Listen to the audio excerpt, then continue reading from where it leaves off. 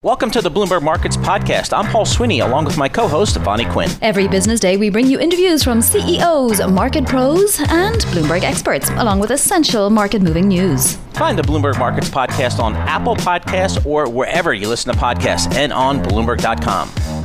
Lisa, as we make our way towards New Year's Eve, I'm going to make a call here. I'm going to say that people are going to drink a little bit more champagne than they typically do. What do you think? That they typically do in quarantine or just in general? I think this is going to be a big year for champagne as we get to New Year's Eve. Let's talk champagne. There's nobody better to do that with than champagne. There you go. Blaine Ashley, founder, New York Champagne Week, and the Fizz is Female platform and website, joining us on the phone from New York.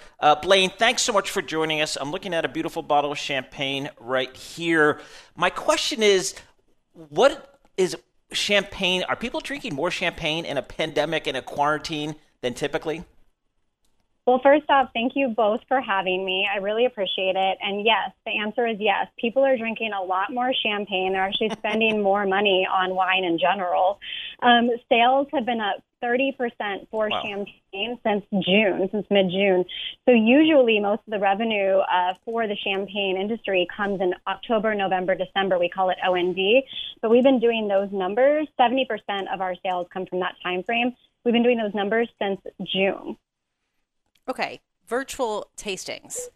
What is that? Is that a real thing? I mean, do people actually do that and feel satisfied with that? It is such a real thing because, as you know, as I'm the founder of New York Champagne Week, which has been a live event for the last 7 years, we transitioned to the web this year. In 1 week, we did 10 events. We shipped the champagne experiences to 39 states, and we had over 200 people purchase tickets across the country to attend events like the Fried Chicken and Champagne Bash, which we did with Marcus Samuelson of Red Rooster in your backyard, Lisa, in Harlem. I love that you know where I live. My God. Well, yeah. And then we also we paired him up with a champagne brand owner that's also based in Harlem, Rita Jamais, for La Caravelle Champagne.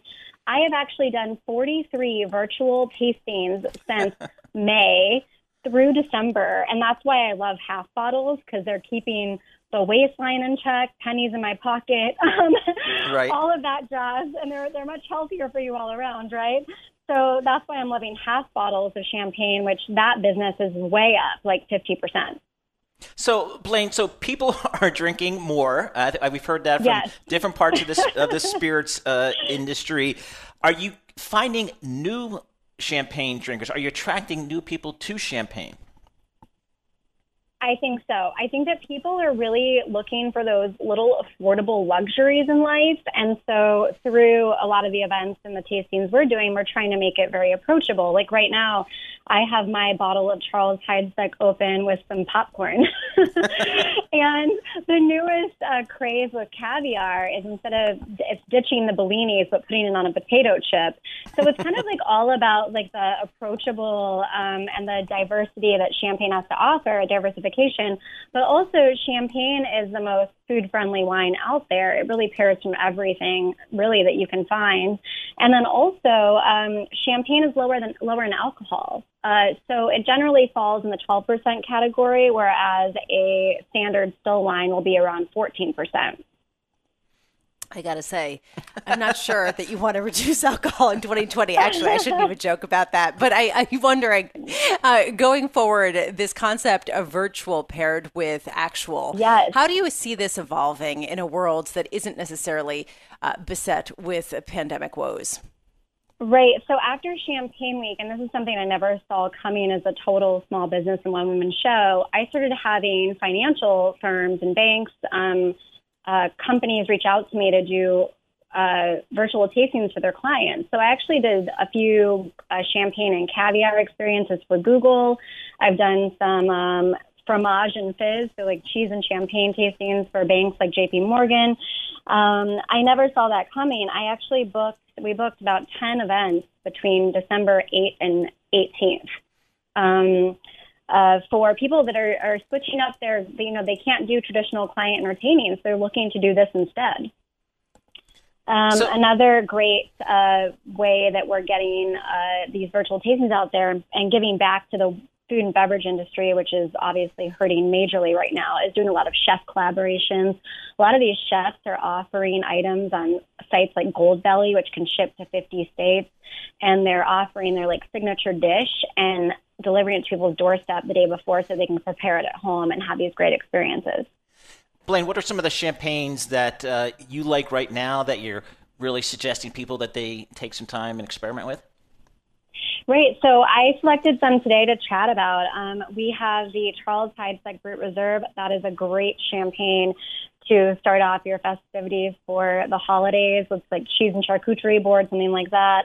It is a blend of the three traditional grapes and champagne. So Pinot Noir, Chardonnay, Pinot Meunier.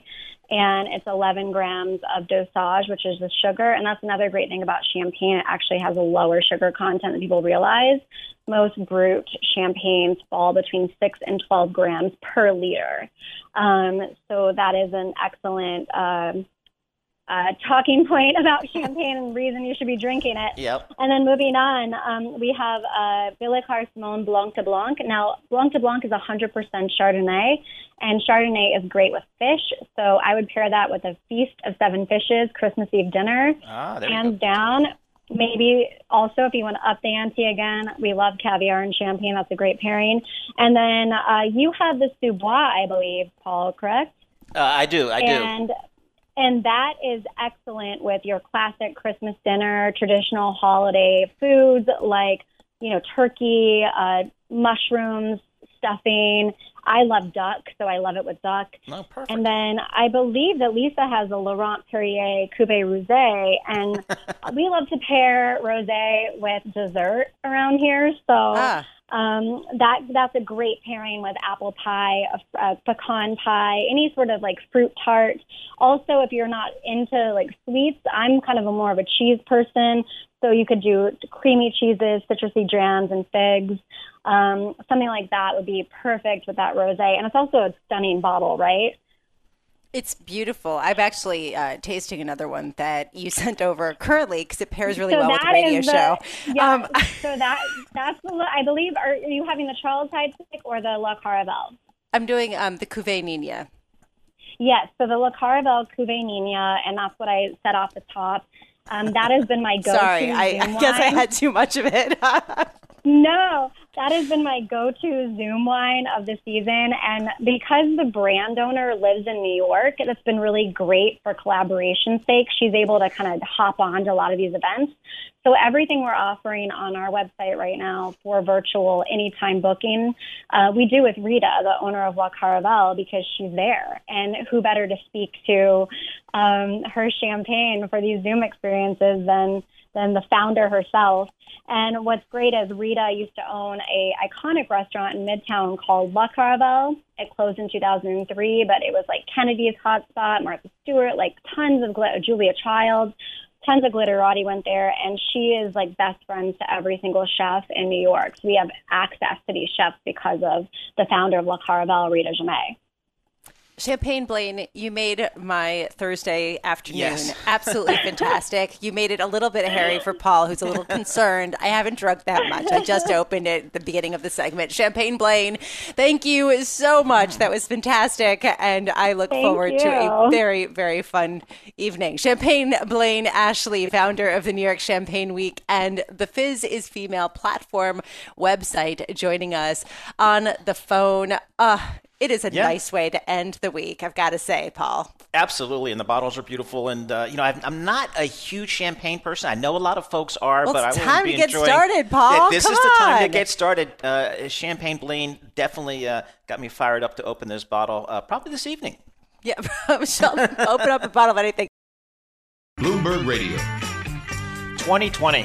What a year. We're all looking forward to 2021. Exactly. Best year ever for everyone. Just unbelievable. And, it's amazing how these financial markets have reacted. We think, Lisa, back to the depths in that March and April and just the panic in the marketplace. But then the Federal Reserve comes to the rescue. Fiscal stimulus comes to the rescue. And we had this major turnaround in the markets. Now, here we are. A couple days left in the year. The question is, what do we do next year? Alan Zafran, founding partner and co-CEO of IE Q Capital, based in Foster City and Los Angeles, California. He joins us now. Alan, thanks so much for joining us. We really appreciate it on Christmas Eve. Again, what a year. I'd love to get your thoughts on 2021. How are you positioning your portfolio? Lisa and Paul, happy holidays. Thank goodness we're going to get through this year. Yeah, we will. Absolutely. There's still a couple days left, though. Let's not jinx it. Carry on. All right. Here's the long and short of it. If you talk to almost any analyst, they'll tell you we're going to go up in the U.S. stock market next year. And the reason is you're going to see U.S. economic growth the fastest it's been since the mid-'80s.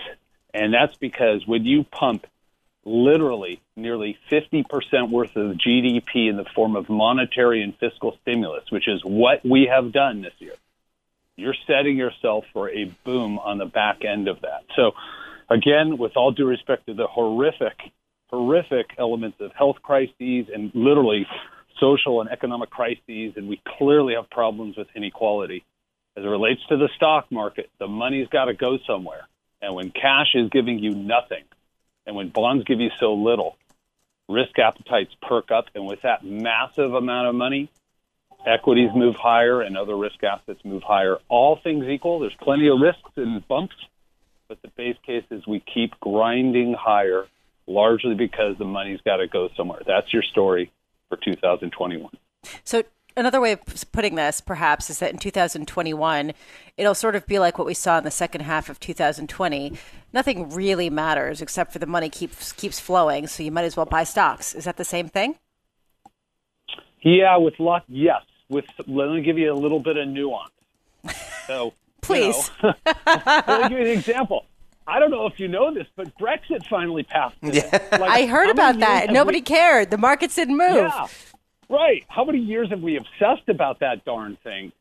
Frankly, it's a modest positive. It's not actually that big of a deal, but it's a modest positive. But, one thing that is a good and a bad is if the economy really improves and broadens out, you will finally see this rotation, to a degree anyway, where you start to see the smaller companies perform as well as the larger stocks, and you start to see the value industries do as well as the technology and growth-related stocks. And so it may actually be a year where it's a little deceptive. And what I mean by that is our indexes in the U.S. are now dominated by technology companies. It's possible we'll see a year where the average stock is doing better than that index, the index being market cap weighted, so the big technology companies comprise a big part of that index. It could be, oddly enough, a year the index doesn't go up too much, and actually a bunch of individual stocks do modestly better because as the economy picks up, businesses that are a lower quality and need economic growth are going to get a little bit of a pickup next year. So industrial stocks, financial stocks, selected consumer-oriented stocks might actually do a little better than the Apples and Facebooks and Microsofts of the world. That's sort of the other element of 2021 is maybe we'll get a broadening of stock market recovery, and that will kind of help everybody a little bit. Do you embrace that rotation trade there, Alan? It's certainly been successful here, over the last several months. I guess a lot of folks are just saying, how much legs does that cyclical trade, that rotation trade, have in 2021? How do you think about that? Coming from a guy right here in Silicon Valley, I'm going to be a heretic and tell you I think there's an element of truth, so I embrace it, but only to a modest degree. It's like bulls and bears make money and pigs don't. I think you're crazy to just think I'm going to rotate entirely out of the large cap tech names and go into small cap, low value companies. That's not the trade. You still want to be in strong balance sheet businesses that generate consistent growth. And so you can find, again, financials, industrials, consumer staples that meet that description without being a technology company. And I still think you got to be balanced. Between putting all your eggs in one basket is just a reckless strategy, and it also drives a lot of transactional activity and taxes. So, just be prudent about it. You don't have to find the next Tesla. Just keep balance. But yeah, I do embrace the fact the economy is going to strengthen, and I do think the market will broaden out the participation, and I think it'll end up being a good year. Not an amazing year, but a good year. And the risks, include the outcome of the Georgia election, in that the market doesn't want to see corporate tax rates higher. So if both seats on January 5th go to a Democrat, it's possible the market won't react well because there'll be a perception corporate tax rates might ultimately hike as a result. We certainly need to see the distribution of the vaccines working. And then lastly, ironically, even though you want great economic growth, you don't want the economic growth to be so strong as to create an inflation scare. So if you see interest rates spiking up towards 2% on a 10-year Treasury bond too quickly, we'll get some hiccup in the stock market, because this market is built on low interest rates supporting the current higher than average valuations. Once rates get high enough, it gets to the point where they compete with taking, stocks. But I don't think we're going to be in a protracted inflationary environment for at least another couple of years for all sorts of reasons, including our aging population.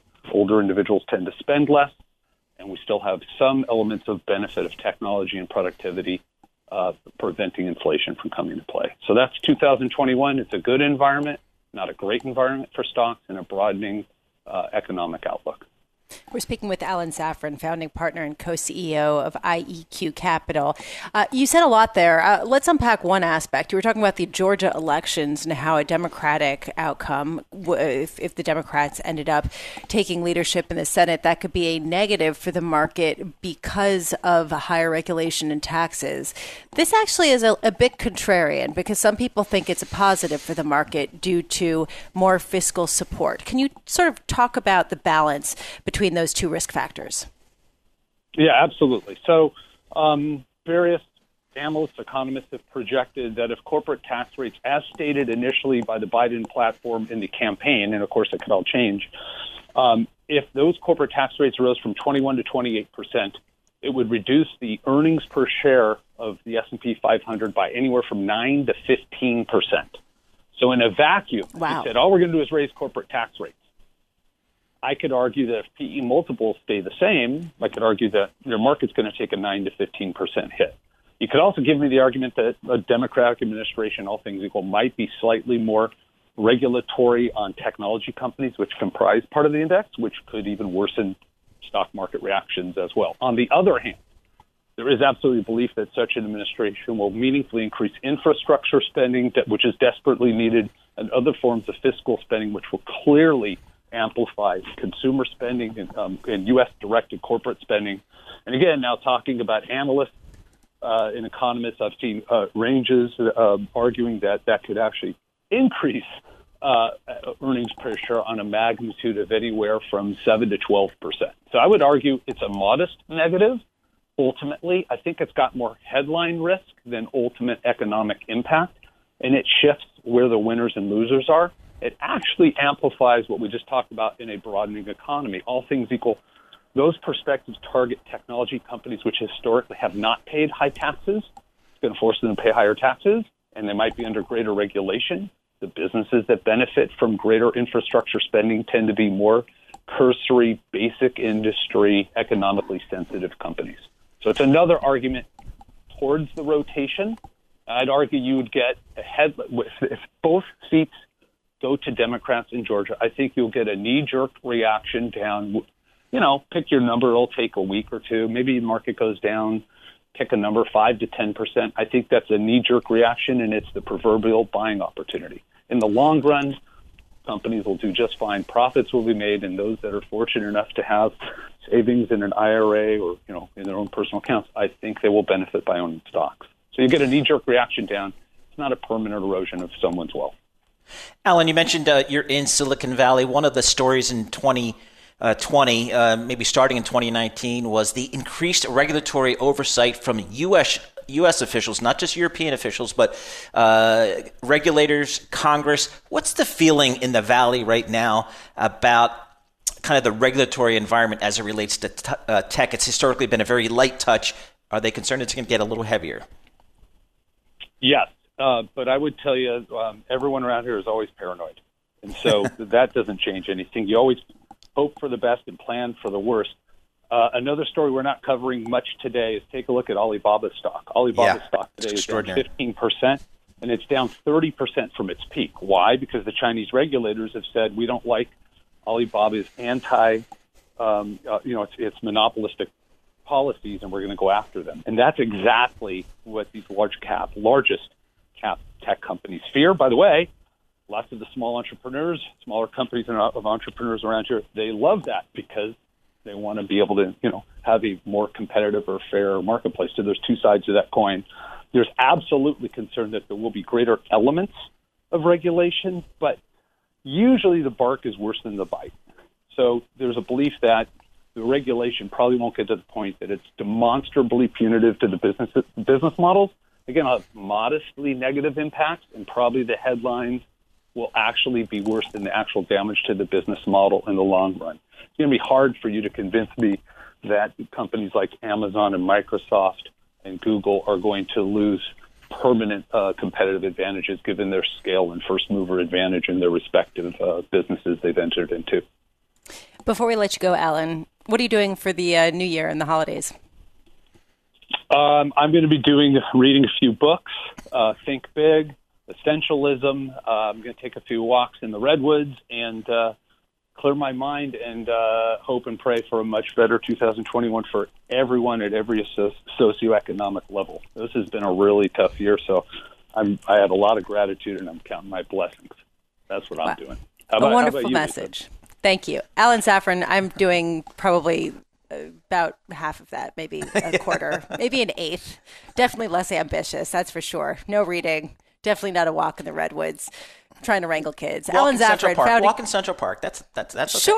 Sure. Yeah, I'll check out the mud from the snow and the rain. Alan Safran, founding partner and co-chief executive officer at IEQ Capital, talking about the redwoods and some lofty goals and really, really wonderful market calls. Thank you for everything, Alan. I will say, in all seriousness, Paul, it actually has been beautiful because after it snowed, it was great. It was going out sledding. It was going out and enjoying the city, and now we're facing down with a very wet Christmas Eve and Christmas it's going to be windy, so it's going to be tough out there for Santa and the sled, but hopefully he'll be okay. Yeah, I know that you're worried about him. Yes. He'll make it through, I promise. This is Bloomberg Markets with Lisa Abramowitz and Paul Sweeney on Bloomberg Radio. 12 minutes left before the end of the shortened trading day here ahead of Christmas. We're thinking about all of the things to come that will be nice and bubbly, just like the champagne that we were just talking about and now drinking. Joining us now to discuss the outlook for perhaps an area that needs to see brighter days if you look in some of the bigger cities, but certainly is seeing brighter days if you look at the likes of Florida, is Bonnie Stone Sellers and Jeff Highland, co-founders of Forbes Global Properties, taking a look at the luxury outlook. Just to give you a sense of what Forbes Global Properties is, it's a luxury portal, membership only for elite real estate firms showing high-end residences across the world. So, Bonnie, if you could just start by giving us a sense of what you do and how much interest you have seen at a time of such bifurcated fortunes.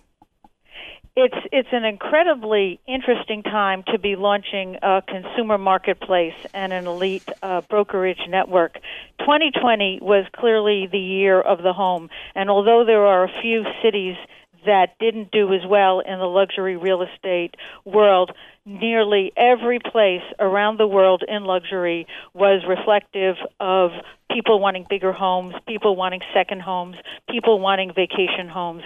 And accordingly, home sales doubled in the past year. But we see 2021 as being even better for the luxury housing market. There's so much pent-up demand, and foreign buyers will then be going back after the vaccine into lots of markets. And we also see what a great time for a digital platform. If nothing else, the COVID year has taught us that everyone buys things online, looks at things online, and doesn't matter what the price of the home is, it'll start with digital. So we're pretty upbeat about the luxury market and our platform. Hey, Jeff, give us a sense of kind of the geographic strengths and weaknesses, just, around the world or wherever you're seeing kind of the real demand. Because here in New York City, it seems like everybody's leaving for Florida. What can you tell us? Well, that's a momentary thing. We all hope everyone comes back to New York. But then you look at areas like the Hamptons and Florida, maybe for taxes, Austin, again, for taxes, Southern California, it's a boom time again. and I hate to say that COVID had something to do with it, but I had a client whose house we have for sale, or 9 digits, who was asked the question, do you know what caused the Roaring Twenties? And he said, no, I don't. And the person answered him, it was the Spanish flu. He said, what do you mean? He said, well, all that pent-up demand from 2 years and deaths and no one doing anything just got everybody out. They wanted to party, they wanted to spend money, they wanted to play. So he said he feels the same thing's going to happen in 21, 22, 23, 24, and we could have a whole other boom time. And unfortunately, the way that we're going with, the rich getting richer and the poor getting poorer, it is affecting the high end of the market. And what Bonnie and I created here with Forbes Global Properties is a luxury portal. It's basically going to be the Zillow of high net worth individuals. And we'll be able to attract, as we've already had, we're like 12 days out now since we launched our website, to really attract and direct the high net worth individual to the site, and then we'll have them contact directly with our individual agents on the portal, and we're terribly excited about it. The Roaring Twenties, I got to say, Paul, this is what you buy into, right? You think it's going to be the Roaring Twenties, the 2020s? I do, and I absolutely do. I think it's the similarities are pretty telling. So, Bonnie, I mean, one of the things driving real estate in general, and certainly the high end, are just these record low interest rates here. What are your buyers of luxury properties? How sensitive are they to interest rates? Yeah, I don't think that buyers of high-end properties are particularly sensitive to interest rates. Of course, low-interest money is available, and that helps on any purchase. But the luxury market is often an all-cash market, and that's more or less a global phenomena. Having said that, I think that the real estate markets overall will definitely benefit from the low interest rates. There's a question, Jeff, going back to what you were talking about with the Roaring Twenties, I find really compelling, which is, I think about the Great Gatsby and the Hamptons and the scene there. Is that what we're going to do a repeat of? Or is it going to take place in Austin, in Florida? Is it going to take place in new places because of tax reasons, because of other reasons? Well, the whole thing about East Egg, it was one big mansion on the North Shore. What we're talking about now are people with multiple homes around the world, and almost every home that we sell in Beverly Hills, it's $50 million and up, it's not the primary residence. It could be the fourth, the fifth, the sixth home. So it's so well spread out. And one of the things that attracted Bonnie and me to create Forbes Global Properties is that we now have people from all over the world. We're already in 75 markets. And they come from everywhere. There were waves when maybe you had a certain group who would, let's say, Middle Easterners would come to the United States, or then you had Venezuelans going to Florida, et cetera, et cetera. We've had that whole cycle. So now it's a little of everything coming from everywhere, and it no longer has a distinction of, well, this is the year of the Chinese getting their money out of China. It's coming from everywhere, and I think we'll see throughout the United States people from every portion going, whether it's for business or it's for pleasure or it's even tax avoidance. But we're going to see a boom in the high-end luxury market continue. Hey, Bonnie, Jeff was just talking. Portal, Go ahead, Bonnie. Can I jump in? Sure. Yeah, our portal is not just for the ultra high net worth individual. It's a consumer marketplace. Forbes is an incredibly well-respected business brand with 100 years history and 140 million unique visitors every month who, will be chaperoned to our website. And, there'll be lots of people. All of your audience comes from many industries. They all have one thing in common, and that's that they all have homes. So we think there's a very broad spectrum of consumers who would love to come to our marketplace and see the homes. Hey, Bonnie and Jeff, thank you so much. We really appreciate it. Bonnie Stone Sellers and Jeff Hyland, co-founders of Forbes Global Properties, joining us. Talks about the luxury market here. It's like everything else in this pandemic, it has taken a pause, but there's certainly a bullish call out there for luxury properties going forward, Lisa. And I think it'll be interesting to see how New York fares, for example. Yeah, well, it's not as desolate as you might think, Paul. I will tell you that. Good. That's good to hear. I miss coming in. I look forward to doing it very soon. And so, Lisa, have a great couple of days, weekends, Christmas, and as we get into the new year, we'll have more for you on Bloomberg Radio coming up. There's a question heading into year end of whether this deal that was passed with bipartisan support by Congress to give $900 billion to help support and plug the gap in people's finances as a result of the pandemic, of whether President Trump will now veto it and what the implications are. Joining us now, Jeannie Zaino, Bloomberg opinion contributor and professor of political science at Iona College. Jeannie, what's the thinking that President Trump has in vetoing this bill, vetoing the defense bill like he did last night? What's he going for? It's been a wild couple days in Washington, and I think, the answer is we don't quite know. We know that he has expressed reservations about the stimulus package. We know he's expressed reservations, obviously, that led to a veto of the defense bill. There's a lot of speculation as to what his motives are, and I would not question those. But what we do know is that we have a Congress a federal government that could shut down. We have a Congress with a bill that hasn't quite reached the president's desk yet, but he could either sign that or veto it or do nothing. And if he either vetoes it or does nothing, it really not only puts Congress in a strange position, but it puts the American public in a strange position, as we will have 10 days before a pocket veto would go through, which would mean the Congress's session would end, a new Congress would come in, and this entire bill would be blown up.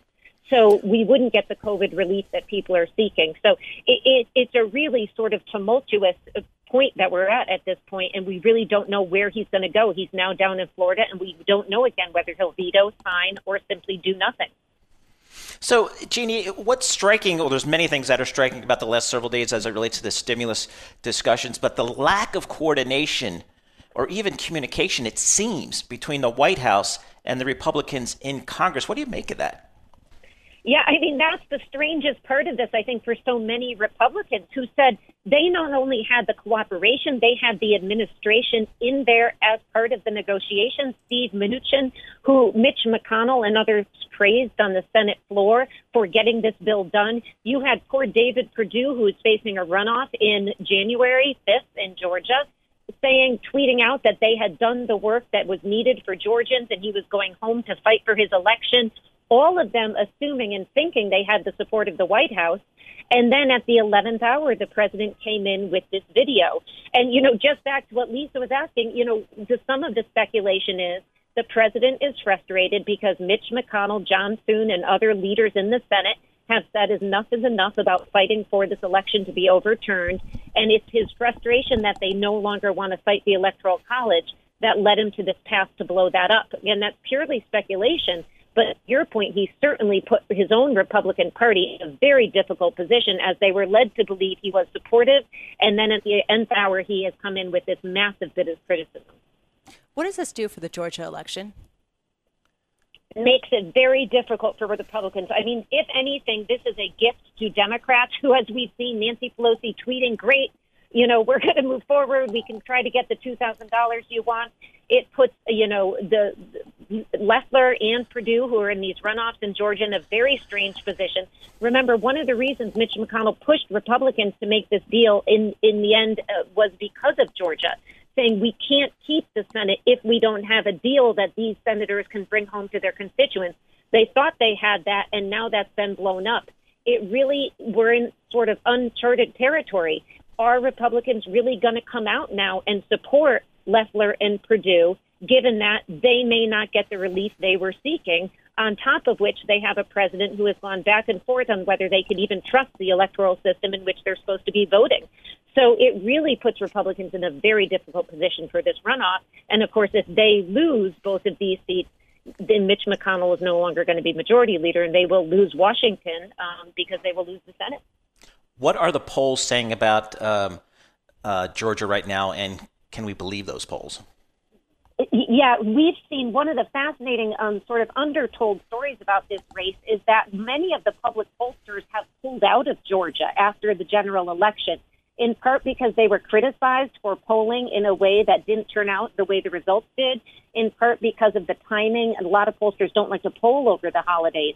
So we have very limited polling coming out of Georgia, and the polling we have shows it is too tight to call. Most of these polls that I've seen that are, again, the public polls are within the margin of error, meaning this thing could go either way. And I know people hate to hear this, but this really is a case of turnout. And Democrats seem to be turning out people in record numbers, but Republicans usually have an advantage historically in runoffs in a state like Georgia. So, again, this thing could go either way. A lot of investment managers have been watching the Georgia race and actually saying it could be a game changer for them, because if Democrats do take the majority in Senate, we could see a bigger fiscal support package or fiscal stimulus, even actual true stimulus that we could call it that. Do you think that people are a little ahead of themselves in that, given the moderate tilt of a lot of the Democrats that have gotten in? Yeah, I do think I think it's the right way to be thinking about it, but I do think they're a little bit ahead of themselves. As you mentioned, not only the moderate tilt of the Democrats who have gotten in, but also the fact that the House, the new Congress, will be more Republican than it was or is now. And also the fact that even if Democrats take the Senate, it is by the narrowest of margins. So I think any idea that we are going to see, if we had a Democratic Senate, that we would see a massive stimulus package, I think is not going to happen. And if you look back at the 2008-2009, what Barack Obama faced, he faced something very similar. He was never able to get the deal that most economists said he should because he couldn't get the moderate Democrats and enough of the Republicans to go along with him. And this is going to be even a narrower Senate. So I think the idea of a massive bill is something that we won't see, but I do think it's the right way to be thinking about it. Within the margins, if Democrats take the Senate, they obviously do have the upper hand on these things. The other prospect is this for Joe Biden, is that he is then going to be even more pressured by the liberals to deliver more, and it's going to be hard given the numbers are so slim. So there's also the flip side of it, if you will, for Joe Biden if they take the Senate. Jeannie, 20 seconds. I'd love to get your thoughts on just all the pardons we're seeing from President Trump. Yeah, not surprising, but I think really devastating to the pardon, the pardon power that the president has. And I think the Blackwater ones, the ones that have to do with what happened in Iraq, particularly devastating for the U.S. military and U.S. justice overseas. Jeannie, thank you so much for joining us. As always, we appreciate your perspective. Jeannie Zaino, political contributor to Bloomberg News. She's also a professor of political science at Iona College, based in New Rochelle, New York. Just giving us her thoughts here on the stimulus. Seems to be bogged down a little bit here. Obviously, the last days, and it really is a time crunch, a cliff, if you will. Hopefully, progress can be made over the next several days. Thanks for listening to the Bloomberg Markets podcast. You can subscribe and listen to interviews at Apple Podcasts or whatever podcast platform you prefer. I'm Vonnie Quinn. I'm on Twitter at Vonnie Quinn. And I'm Paul Sweeney. I'm on Twitter at PT Sweeney. Before the podcast, you can always catch us worldwide at Bloomberg Radio.